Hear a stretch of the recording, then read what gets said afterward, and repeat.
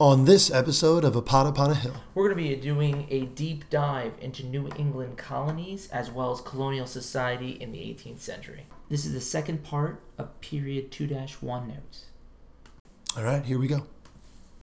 In the long history of the world, only a few generations have been granted the role of defending freedom in its hour of maximum danger. You are about to embark upon the great crusade toward which we have striven these many months. The eyes of the world are upon you. I do not shrink from this responsibility. I welcome it.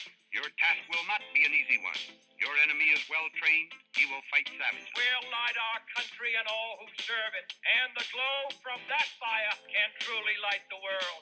We will accept nothing less than full victory. The hopes and prayers of liberty-loving people everywhere march with you. And so, my fellow Americans, ask not what your country can do for you. Ask what you can do for your country.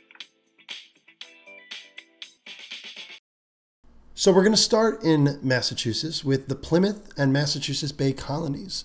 Of course, 1620 is when the Pilgrims land on Plymouth Rock, and it's founded by a group of Protestants that we're going to refer to as separatists. And the reason why they're called separatists because they're going to be radical dissenters of the Church of England, which was the state-sponsored religion at the time run by Henry VIII through the intermediation of the Bishop of Canterbury. Now, the reason why they're called separatists is because they wanted to be separate from this church. They believed it to be an arm of the state, of the monarchy, and they really held a strong belief in the concept of predestination, proliferated and proposed by a man named John Calvin.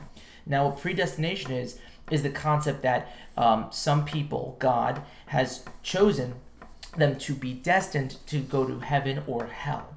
And with this fatalistic approach to theology, you have no choice in this matter. So this is a very kind of radical idea at the time, and they wanted to kind of have a separate space to kind of practice this type of this idea, this form of Protestantism. Yeah, so when the Pilgrims arrive at Plymouth Rock, one of the first things they do before they depart from the ship is they write what's known as the Mayflower Compact. All right? And this is incredibly important because this is really the first set of laws written by people in a democratic fashion, that they all came together and said, hey, in order for us to work together as a society, we're going to need some rules and regulations of how we're going to live together. So the Mayflower Compact is important for that reason. It's the first example of a written law in the North American continent from the English settlers.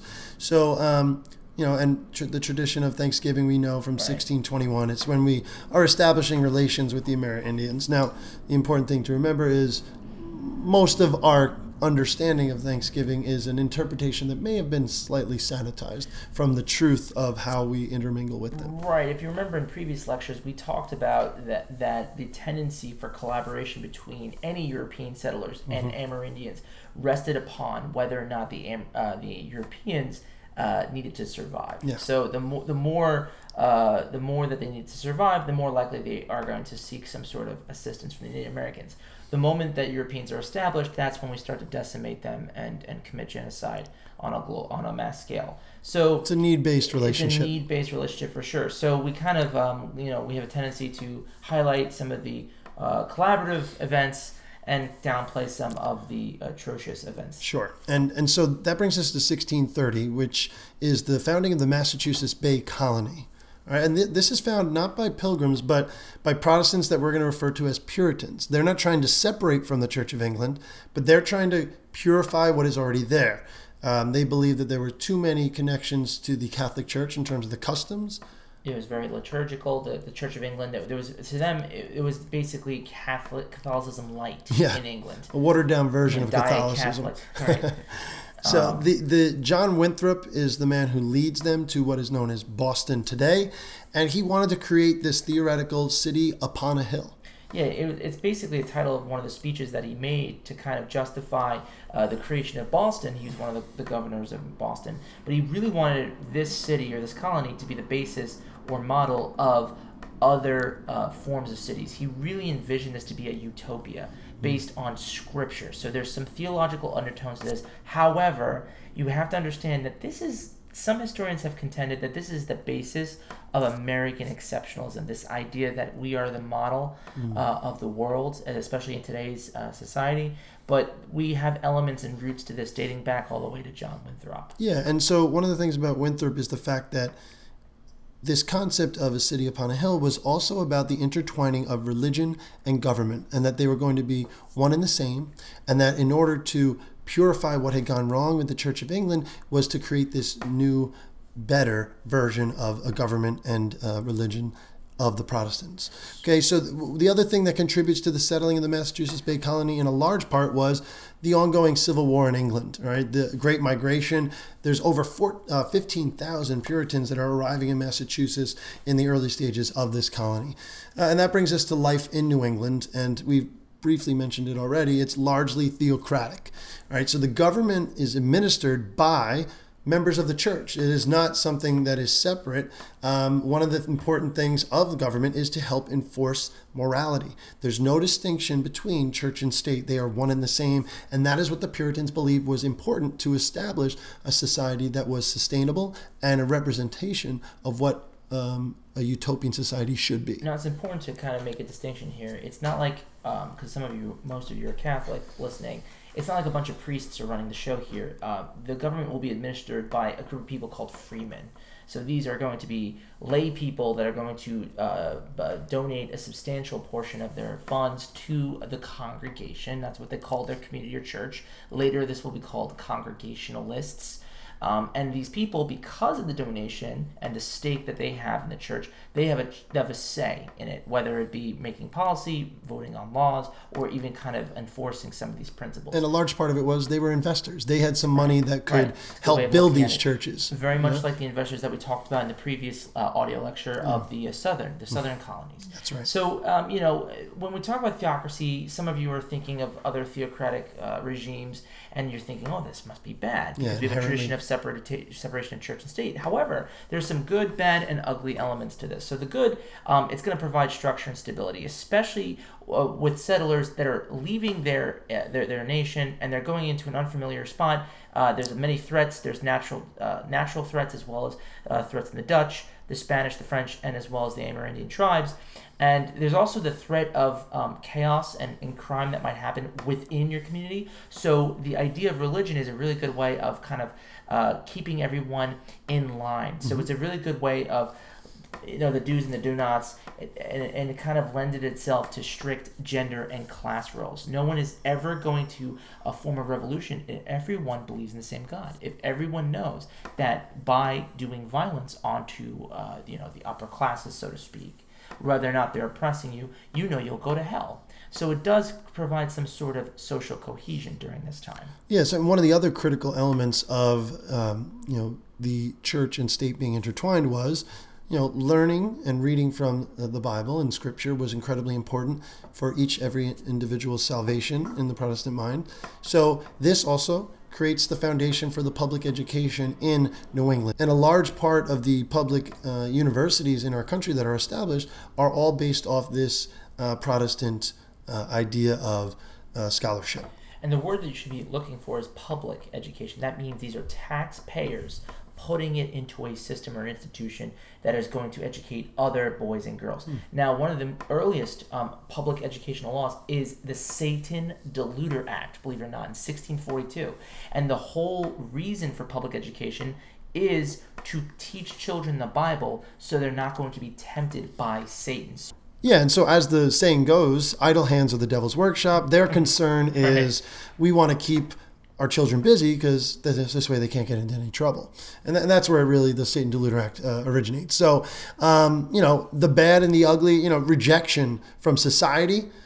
If you represented a different viewpoint or you're somehow out of the norm of this Protestant religion, banishment was common, just completely removing you from society.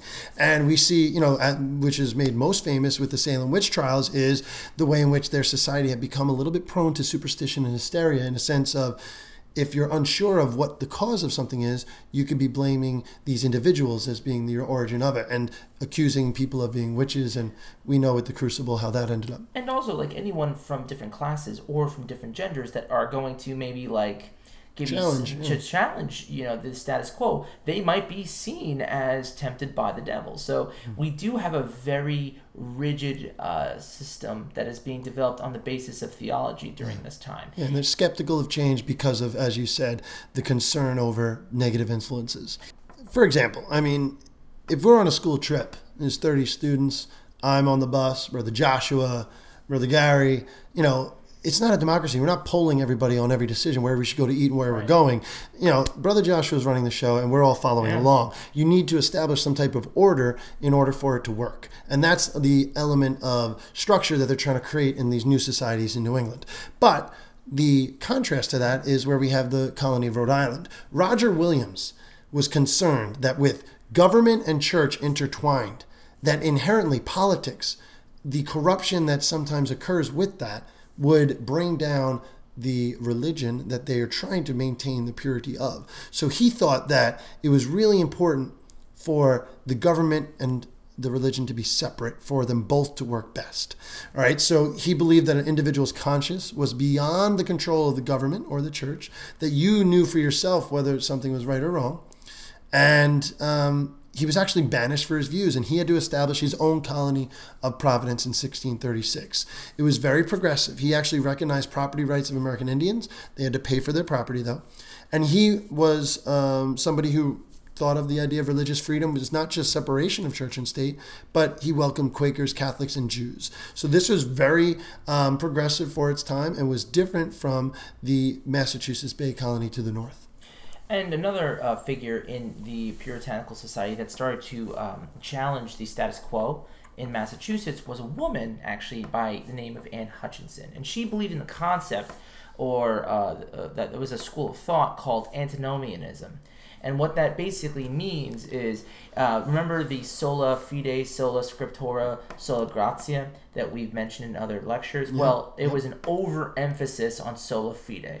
So her understanding is that you would get salvation through faith alone. Yeah, who are you to tell me what I need to do? So in her mind, all the freemen's laws and all the freemen's social norms that are constructed, they're not necessarily by God. And she found that as the basis of challenging some of these rules. Yeah, point those rules out to me in the Bible. Where do you see that? And that significantly disturbed the puritanical and patriarchal elite in Massachusetts. And she was also banished for her views. And she's going to establish the colony of Portsmouth in 1638. Now, what's interesting, a few years later, in 1644, Parliament will grant a charter to Williams to merge the two colonies to form Rhode Island. So what Roger Williams and Anne Hutchinson can tell us about religious figures or religious political figures is that no one religion, whether it be Catholic, Islam, or Protestant, should be characterized in a monolith. That is, a lot of people have a tendency to think that religion is super conservative or traditional. And there are liberal traditions within all faiths. Yeah, or if you're thinking about it the same way as saying, I'm judging, you're this, then I know everything about you. Right, You know what exactly. I mean? There's variations in all people, just like there are variations within each religion. And that's important because that's part of what makes America unique is and that great, the diversity of religion and within it. Because there's a tendency to think America is heavily influenced in religion, therefore that's bad. Well, yeah, of course, the misinterpretation of religion to promote oppression is bad, but there are a lot of people that were inspired by religion actually to do good. So it's kind of like a coin with two different sides to it. So and it's like a tool is how do you use it? Right, and we want you to kind of keep this theme in mind as we go on with other lectures. This is a big theme that keeps on recurring on and on. All right, so as we move on to Connecticut, I guess the one thing of note to focus there is that in 1639 it's the first colony to draw up the first written constitution in America. And what makes it unique is that they have representative government with a legislature that is elected by the popular vote, but the governor is chosen by the legislator, not the individual population. So you have almost like a parliamentary style there. And later on in its history, it eventually becomes a royal colony where the king has control over who the governor is. And similar to that, New Hampshire breaks off from Massachusetts. In some ways, it's really England is looking at as what is easier way to manage these colonies as they're growing is if they keep them broken into smaller colonies and allowing them to not get too powerful. Obviously, the influence of the Civil War that they've been going through. But Charles I divides the northern part of Massachusetts into the royal colony of New Hampshire. Once again, it's a charter where the king is allowed to appoint the colonial governor. So although there are some democratic processes within these colonies, the ultimate say goes back to the king in England. And remember, there was always power in land redistribution and boundary crossing. So, that's kind of like it's very boring and it's not very flashy, but it is a very effective way to keep large masses of people in control. Another thing that kind of happens within these New England colonies is Amerindian conflict. So how New England colonies are being threatened by the Dutch, the French, and these neighboring tribes. I have to mention, though, that the idea of threatening kind of goes two ways, right? So we have these Amerindian tribes that were there first. Then we have these New England settlers that are going and actually collaborating initially based on survival. When they become established, there's no need for these Native Americans. They either push them out or exterminate them. And as the numbers grow of the English settlers and the European settlers, that's when the push into the inland territories, just like we saw in the southern colonies, becomes an issue. Right, so they keep on moving west. And it's sort of a cycle that is seen in the southern colonies as well as the northern or New England colonies. You have settlers collaborating with Indians, then they settle the land. They want to participate in the Atlantic market by mass producing large single staple crops. It's a lot of money to be right? made. They need to make money. But in order to do that, they have to grow a lot of crops. They cannot wait. Other agricultural methods practiced by the feudalistic serfs in Europe, as well as the Amerindians, would be to do crop rotation. Mm-hmm. You grow a certain amount of crops during certain times, and then you rotate fields so you can have it sustainable. You could stay in one area for a longer time because you're not sucking out all the nutrients like a straw to a milkshake. The problem is that the European settlers, the New England settlers, don't want to wait that long. They want to make a quick buck. And because they do that, they're going to drain the nutrients of the land, which necessitates them expanding out west, more forward.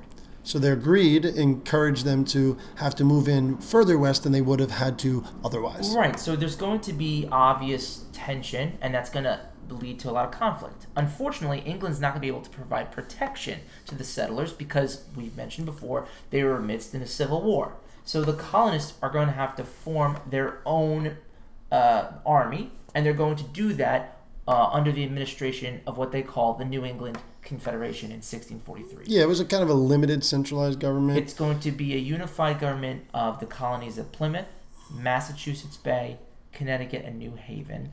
There's going to be a directed administration of a board consisting of 2 representatives from each colony. They're going to have the authority to handle the Amerindians, any runaway servants. Yes, and slaves, not just indentured servants, but slaves. There are slaves up in the north during this time. Yeah. And of course, any boundary issues between the two. The important reason, and although the Confederation eventually disbanded in 1684, what the important thing to note is that it provided a sense of centralization to colonies that would otherwise have been unorganized and fighting among themselves. So it's going to provide some sort of unity among them. Yeah, what continued that sense of unity was a war that known as the King Philip's War. Okay, and King Philip is a chief medicom who, similar to the American or English colonies, are all separated. We know that the Native American tribes are very numerous in the Northeast. And so what he does is he unites them to try and wage war on the colonists that have been infiltrating their land. And what was crucial was the fact that they rise up against the colonies and they are defeated. Because what this does is it confirms the dominance of the English in the region. All right.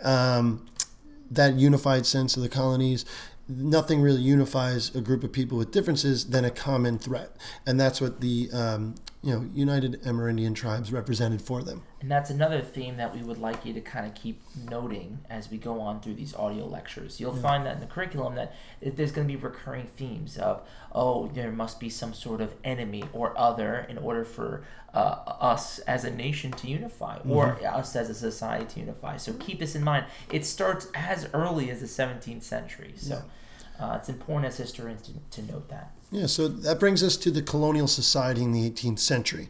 Overall, there are a few general characteristics of colonial society that really set up a blueprint of how our colonies are going to act for their first 100 or so years of existence. We have uniformly limited self-government most of the time. We have representative assemblies and often appointed governors, either a royal appointee or a proprietor who is given complete authority in a region. And it's important to know that the English during this time ran a very loose policy known as salutary neglect. Yes, it was basically, here are the rules, this is what you're supposed to follow, but whatever you're doing over there across the Atlantic, we'll let you handle because it's not that important to us yet. And eventually that comes back to end right before the 20-year period leading up to the Revolutionary War. And what's really interesting is that the salaries of appointed governors, even for the royal governors, was determined by colonial legislatures. So that type of autonomy, the colonial legislatures were able to kind of pressure the governor and how he can enforce policies by dictating his salary. So this is another interesting nuance that you might want to note that adds to the idea of self-government. Well, yeah, because even though they have absolute authority, if they are oppressing the people, they're not going to get paid very much. Right. So that's an important distinction there. Now, second element is really religious toleration, not freedom. Toleration. Right. So It's Massachusetts, Massachusetts is the most conservative, meaning strict with their following of the rules. Rhode Island and Pennsylvania, most liberal, more accepting of all religions. Okay, whereas most of the colonies are only going to be accepting Christian religions, and that's an important distinction.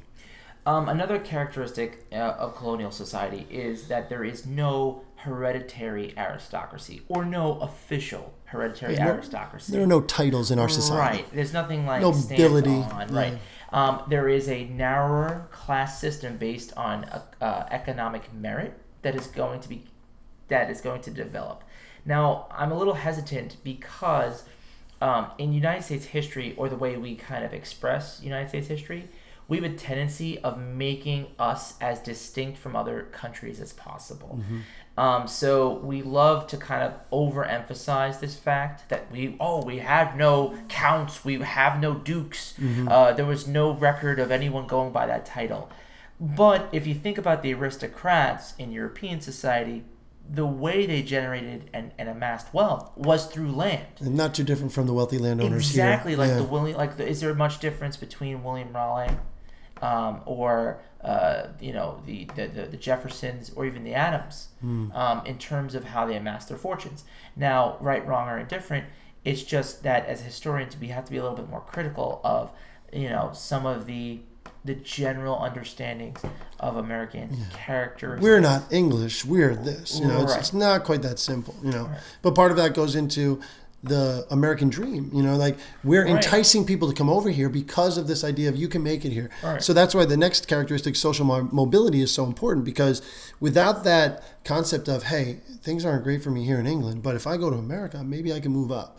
The idea of the ability and the opportunity to improve your standard of living, almost everyone had that chance with their own merit, their hard work, a little bit of luck, and being in the right place at the right time, except for slaves. And so that's important to understand, is what was the selling point for people to come to the New World or the American colonies was the ability to move up the social ladder. And that's crucial because that is how we populate all of our colonies. Right, and there is a chance of social mobility, but remember, if you are rich and have enough money to get here, of course you will be already in the social class that you are. But if you're in a poorer class, you would have to probably be an indentured servant that we've mentioned in previous lectures, and then you would have to buy or kind of wait a certain amount of time, and at that point you would have to move out west because the people have already established themselves out along the eastern coast. Well, yeah, we're not saying it wouldn't be easy. Right. But the important thing that they're trying to say is there's no distinct title that is preventing you from achieving it. Right. You can achieve it if you're willing to do it. And this kind of goes to another point that the majority of the people, over 90% of the people, are going to live in rural farms. And out there, you're going to have, again, the element of survival, and that's going to kind of lead to strict gender roles to be intact. And what's also interesting about rural society is that women actually are going to have a very active role. By that I mean more responsibility, consequently more values. But we will talk more about this later on in other lectures. And one of the factors that plays into this is population growth in our colonies. So if you look at the differences between 1701 to 1775, 10 times the growth, and from 250,000 all the way up to 2.5 million. African Americans, mostly slaves, 28,000, all the way up to 500,000. So why is the question really? In a large part, it's increased immigration. We got push factors from Europe bringing more and more people here, and also higher birth rates. It's the unique fact about Americans is that our European ancestors that came here actually had higher birth rates once they arrived in North America, whether it be just more space or fresher air. Better diet. Yeah, better diet. And just like you weren't living in the congested elements of the cities in Europe. But over the course of the next 100 years, Americans grow to be over an inch taller and longer lives than their European counterparts, which is interesting. And it seems that John Winthrop's City Upon a Hill is actually working, right? Because this kind of coincides with this utopian vision that we can create a model society that is better or distinct from Europe. So just keep that in mind as we will walk along, as we continue talking about. Yeah, for sure. And that when we think about it, we have to focus on all the different areas people are coming from. So we have Germans largely settling the farmlands of the west in Philadelphia and Pennsylvania area. Lutherans are disinterested in the English politics. All right, by 1775, they're about 6% of the population. We've got Scots-Irish, of course. They are going to be very disregarding of the English policies, and they're fiercely independent. They're settling all the way of the frontier of Pennsylvania, Virginia, Georgia, and the Carolinas. And of course, we have Africans that largely are coming to the colonies as slaves. And they're sprinkled throughout the colonies, but 90% of the African population is in the southern colonies, most highly populated in South Carolina and Georgia. In 1775, we have both enslaved and free, making up about 20% of the overall population of the colonies. And remember, with immigration also comes a different makeup or national ethos of a society. So when we talk about immigration, it's going to change not only the landscape, but it's also going to change the interests of the American colonies, and that will have some sort of factor or impetus for tensions later on in the 18th century when we talk about the American Revolution. So keep that in mind. Let's shift gears over to the economy. What's going on during the economy? So England, as we discussed in earlier lectures, is going to seriously implement mercantilist policies that are going to curtail and prolific colonial manufacturing after the Civil War. Like other European nations, they're going to establish a very, very strict state managed economic system known as mercantilism, and they're going to do that through policies such as the Navigation Acts, passed from 1650 to 1673. Yeah, the reason why they're so important is because they're basically limiting all trade must go through England and must come from England. Right. They can't allow all of the natural resources from these English colonies to be selling their products to other European nations. They are meant for the enrichment of England. It's trade protectionism. Yes, trade will exactly. only be conducted with English or colonial-made ships and crews. So ostensibly, if you're in those industries, you have a monopoly, and you're having monopoly protected by your nation. So this is a very nationalistic economic policy. And some people are going to benefit and some people are not. So all of these imported goods, for instance, to the colonies had to pass through English ports first. Yes. That's going to help the people selling these products, but the consumer, of course, is going to take a hit. And then the English really wanted to control some products, and they had a list of them, enumerated goods, were those that could only be exported to England, not to any other country. And that was their way of controlling the profit that was being made. So the industries that are going to develop as a result of these policies will be based on geography. So in New England, you have logging, shipbuilding, fishing, trade, and rum distilling, which they're going to get a lot from the Barbados and the West Indies down south. Middle colonies, you have limited iron making. I say that limited because most of the iron making will still be processed in England. And of course, in the southern colonies, you have tobacco, tar, pitch, rice, and indigo. Yeah, so I mean, yes, it's good for who? But the Right. British textile manufacturers, they have all this raw cotton coming in, Right. all of the raw materials coming into Europe. I keep saying Europe, England. The Chesapeake tobacco farmers are benefiting greatly from this because of the large demand in England for the tobacco. And the New England shipbuilders, all these people now have guaranteed markets Right. where Monopoly. England is guaranteeing you that we are going to sell this to you. You're going to buy it no matter what. It's very nice as a business owner to know you're always going to have somebody to sell to. That's what they had now with the English crown. And the English military is now being deployed to protect those trade routes. So the colonies are no longer going to have to be worried about external threats because with the English domination comes the English protection. And it's ironic because if you recall in the other lecture, the English Navy made and developed this reputation by pirating Yeah, and those privateers we confiscating talked about. merchant Yeah. ships from Spain. So it's interesting that England now is protecting their own merchandise. So the other interesting thing is you also have to look at the bad. So farmers are really stuck and beholden to low prices on their crops. English were not concerned with any weather problems or any bad crops or any bad seasons that occurred. Any of your excuses are not interesting. Right. This is the price that is being set. So yes, we're guaranteed to buy that, but it's not a free market. It is not a system where supply and demand are going to play into a factor. It's simply this is the price that you are guaranteed to sell it to us, and we are only going to buy it at that price. And farmers strapped for cash are going to have to rely on banks, and we're going to talk later in other lectures how the banking industry has a really detrimental impact on these people, this population, which will also be one of the other causes of dissent and tension for the American Revolution. Yeah, so part of the trade imbalance is the fact that the colonial America, we're importing more than we're exporting. And because of that, there's not much hard currency. And inflation, with a decrease in availability of currency, inflation is very common throughout the colonies during this time period. And it has a detrimental effect on the economy overall. All right, so that brings us to religion. All right, so we talked about Protestant sects dominating throughout the colonies. And still does today, by the way. Yes, I think here in New York, there is a high percentage of Catholics. We, as a Catholic school, sometimes make the insinuation or the assumption that Right. to We're be the Christian majority. is to be Catholic and America is Catholic. That is not true. We are the minority Right. throughout the country, those of you that are Catholic.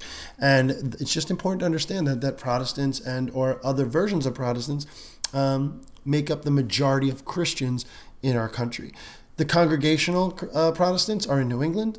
The Anglican is in the southern colonies. Lutherans, Mennonites, Quakers, they're in the middle colonies, Right. focused mostly around Pennsylvania. As always, Catholics, Quakers, and Jews are going to be the religious minorities in all of these colonies, and they're going to always be discriminated and persecuted. So keep that in mind. Yeah, that develops a conflict between even the Protestant sects Right. themselves. So you have the Anglican Church, which became more of a symbol of the royal colonies' control, the royal control over the colonies. So there are many people that are resistant to the Anglican Church being too involved with the new governments because they feel like it is the English Church domineering over them. And also the clergy that are going to be running these churches, they're going to be appointed by people in England. There is no such thing as an American bishop. Yeah. And the people within America, they're not going to be able to ordain or approve these priests. So there's this other idea that in order to, even your priests are coming, 4,000 miles away, gives a foreign element to this religion. Yeah, it's not as much of a community-based sense that, hey, they know what my experience is like. They're coming in as as some foreigner. So the religious diversity contributes to the limited funds. So you have a difficulty with the separation and the division and the sprinkling of churches everywhere. All of a sudden, there's not so many churches that can survive economically. So the established churches are the ones that tend to last the longest. Please highlight the word established. We really we put quotes around it for this reason. We're going to talk about the Establishment Clause later on, and that will kind of give you more context later on. So we'll talk about that later. Just keep that in mind. Make a note on what established means. Yeah, so one of the most important factors leading into that Establishment Clause, and part of it is in the Protestant religion is something known as the Halfway Covenant in 1662. You have that combined with these passionate ministers that leads to the time period known as the Great Awakening. 1730 to the 1740s, you have these two figures, Jonathan Edwards and George Whitefield, that really rise to prominence in their, I describe it as there's a difference between a priest and a preacher. And these men were preachers. They were very aggressive and energetic in their espousing of the gospel, and would take tactics in terms of instilling fear or instilling hope in what you should do for salvation. In a time where the next generation of settlers are kind of falling asleep in the pews of the congregational churches, Jonathan Edwards and George Whitefield are really shaking this up. You have to understand, in the older generation or the first gen settlers, they were totally religious. And if you think about it, that's the reason why they came to this country. But their children and their children's children, not so much. They're born here already. So their connection and relationship with the religion and God is going to be a little bit more waning. And because of this, they're going to definitely start to deviate from the puritanical churches, because there was this promise or this contract or a public verbal contract that they had to pronounce, that they have found God and that they have made a very, very close covenant or agreement with God.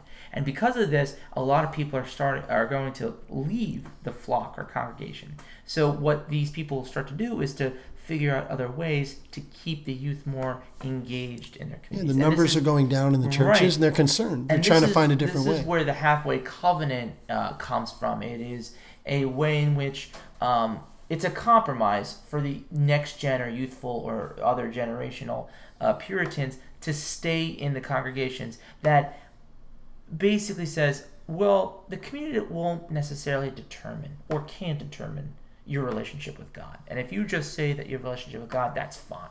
So it kind of lowers the criteria for entry into these congregations, which kind of allows the populations to be maintained. Yeah, I mean, one of the things I think of about the halfway covenant is prior to it, the idea was if you've done 100 things, 99 of them good and one bad, that bad thing could take you to hell. Right. But this halfway covenant is if you do more good than bad, you're in good shape with God. Right. And that's how they kind of think about it. And the impact of this is important because this democracy and inclusion of more people, and instead of banishing people for being different, we're including more people. The emotion in the services, it creates more sects of the Protestant church. It creates a theological independence where people start to think about things on their own and be more excited to be engaging in Christianity. So this is really the first unique American experience, and kind of, as you spoke to earlier about this ethos or spirit of what it means to be American, this is kind of solidifying what it means to be an American. It's anti-establishment. It is populist in origin. It is, I read the Bible, I've interpreted it my own way, therefore I can go out and set my own church up. Yeah. And again, like, if that scares you, that's okay, because you're being critical. It's okay to think of this as a wonderful thing and democratic, and it's the basis of our democracy. But you can also see this as the seeds of populism kind of being sown here as well. So again, like everything else in our curriculum, it's a double-edged sword. You can look at it in many different ways. Yeah, and the critical element of it is, as we said, society, government is all based around the Puritan Protestant religion in the Northeast, especially in New England. And this becomes the stepping stone where it's not too far of a leap to then later on political and economic independence being crucial to the next generation and the grandchildren of the people living throughout this halfway covenant in 1662. And because religion was firmly entrenched throughout all the colonies, sola scriptura really lended itself to educational institutions. Why? Education can kind of produce clergymen and other preachers. So there's going to be an emphasis on this. And in elementary education, we did discuss earlier that a lot of the church-state sponsored schools are going to be found in New England, right, with the St. Luther Act and all that. More private schools are going to be found in middle colonies, by virtue of the fact of a tremendous amount of religious diversity. In that, what I mean is Catholics, Quakers, Jews, and Lutherans, and Presbyterians, and yada, yada, yada. And because the government wasn't as religious. Right. They didn't have Right. You have William Penn. You've got the Exactly. Holy Experiment. He's more open to differences and tolerance. So there's going to be more people entering this. That's why there's going to be more of it. And the lack of a public education was Right. always going to say. And then southern colonies, it's so spread out, they have to rely on Right, tutors. They right. can't have the structure of a public education of the small communities that the New England Now counties remember, education is and will be even up to today will be a luxury. It's definitely something that other people cannot afford to do. So when we talk about elementary education or even higher education, we're really referring to the elite, or at least the people that can get as close to the elite as possible. In higher education, we have this tendency to call these schools sectarian because that comes from the word sect, which is a particular sect of Protestantism. So all of these colleges that we're going to mention, you probably have heard of before, and you may want to go to, but they have religious beginnings. In 1636, we have the institution known as Harvard, followed by William and Mary in 1694, and Yale in 1701. You have Princeton, 1746, with Columbia, 1754, and Brown, 1764, Rutgers, 1766, as well as Dartmouth, 1769. Now, all of them had some sort of sect that they were affiliated to, and they were largely made to kind of make ministers. It won't be until later they'll have like law schools and whatnot.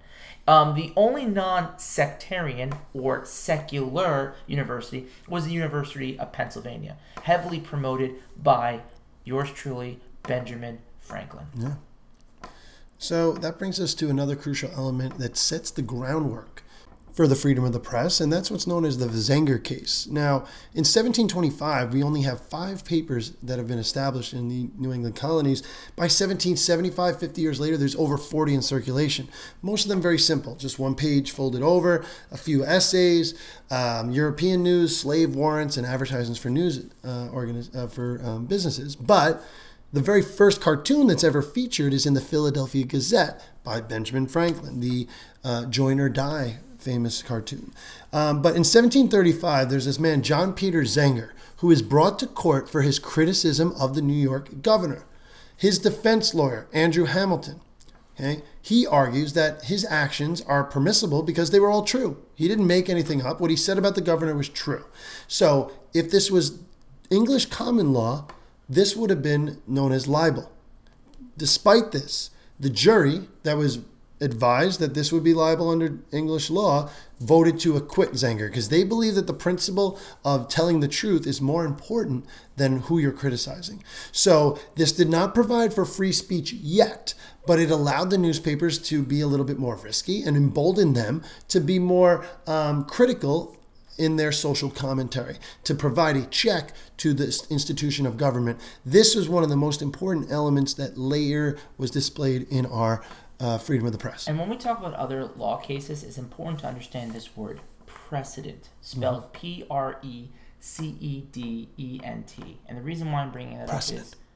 And the reason why I'm bringing it up is this was a precedent. This was an example, and this is the basis for other future court decision. So when something happens in law, usually what will happen, even if the decision doesn't work in favor of someone important, how it's being decided will serve as the basis for future decisions. Yeah, that's how judges will look back and say, well, how was this decided in the past? Let's look at their reasoning, and it can help them to come to their decision. Right. All right, now, the ideology of the Enlightenment plays a major role in the United States forming, and therefore it goes all the way back to the colonies. Right. So the biggest intellectual tradition that is dominating most American academics during this time is the Enlightenment. The Enlightenment is a scientific intellectual tradition born out of the shadows of the scientific revolution. It has tenets such as the emphasis of the self. If you remember Rene Descartes, I think, therefore I am, in the center of the I, individualism, using reason and rationality to solve the world's problems. It's not necessarily atheist, but it is not heavily reliant on divinity or divine forces to help solve the world problems. Yeah, I think of it as rather than sit back and wait and pray, many people said, let's use our human reason and try and solve the problems that we can solve with our own working together collaboratively. And we will talk more about the Enlightenment, as well as John Locke, who's most well known for his social contract theory written in his 2 treatises of government. But don't worry about that. We will discuss that in class throughout this year. Yeah, so as we close out here on this podcast, we're going to talk about the achievements and the national ethos or spirit that is really coming together here in the American colonies. The 3 factors that are most important would be our architecture, our literature, and of course our science. And all these things are influenced by religion and other elements, thinking derived from the Enlightenment. So that's where we'll close out today with period 2-1 notes. Next time we come back, we'll be in period 3.